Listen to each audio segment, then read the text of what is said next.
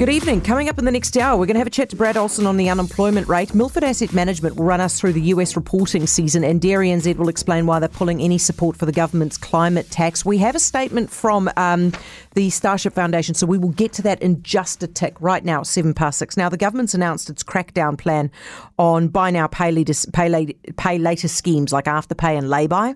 They want affordability checks on loans above $600. All providers will also need to have a hardship process and belong to a disputes team. FinCap has been pushing for regulation for quite some time. The spokesperson, Jake Lilly, is with us. Hi, Jake. Kia ora. Does this go far enough for you? Look, we would like it to be from zero up. A credit check under $600 is like looking at a letterbox and buying a house instead of looking at the house itself. So we do see lots of issues, and $600 is a lot of money for a lot of whānau out there. How do you credit check somebody to make sure they can afford $600? Yeah, I guess there's two different things here. There's a credit check, so that's going to say like an agency that collects a whole lot of data from different lenders and creditors out there and says, look, this person's in default or not. And then there's an affordability assessment, which is actually, say, having a quick look at bank statements and checking, look, is this person actually going backwards? And if we put them in this loan, are they not going to be able to afford food?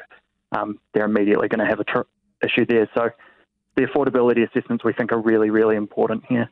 But Jake, could you just run me through how you do that practically? I mean, for example, if you apply for a credit card, right, the bank knows whether you can afford it or not because the bank has access to your bank account details. They can see how much you earn. They can see how much is going out. So they can say, looking at that, yep, you can afford a credit card.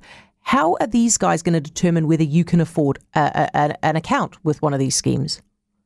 Yeah, I guess there are a lot of other providers as well that offer credit cards that aren't banks, and there's tools there now to quickly get that information and do some quick analysis.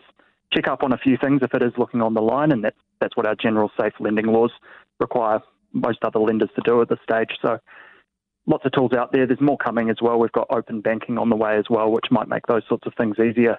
So lots of ways to quickly make that happen, make sure that people actually can afford things going forward and not ending up in that situation and quickly deciding whether it's another loan or something else to make just today work, let alone next week.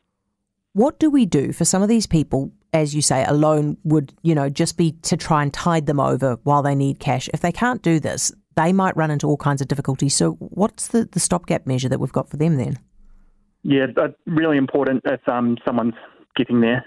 Into those situations to work out what their options are. And of course, the financial mentors we're here to support are really good people to get in touch with. So you can call the Money Talk service and find out who's around in your area or speak to one of them directly about what your options might be.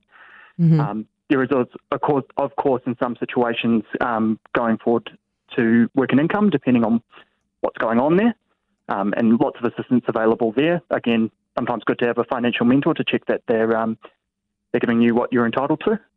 And also the no-interest loan providers out there, the social providers, Good Shepherd, Ngā Tangata, and the other one escaping the top of my head at just this moment. Jake, I really appreciate your time, man. Thank you so much. Jake Lilly, FinCap spokesperson.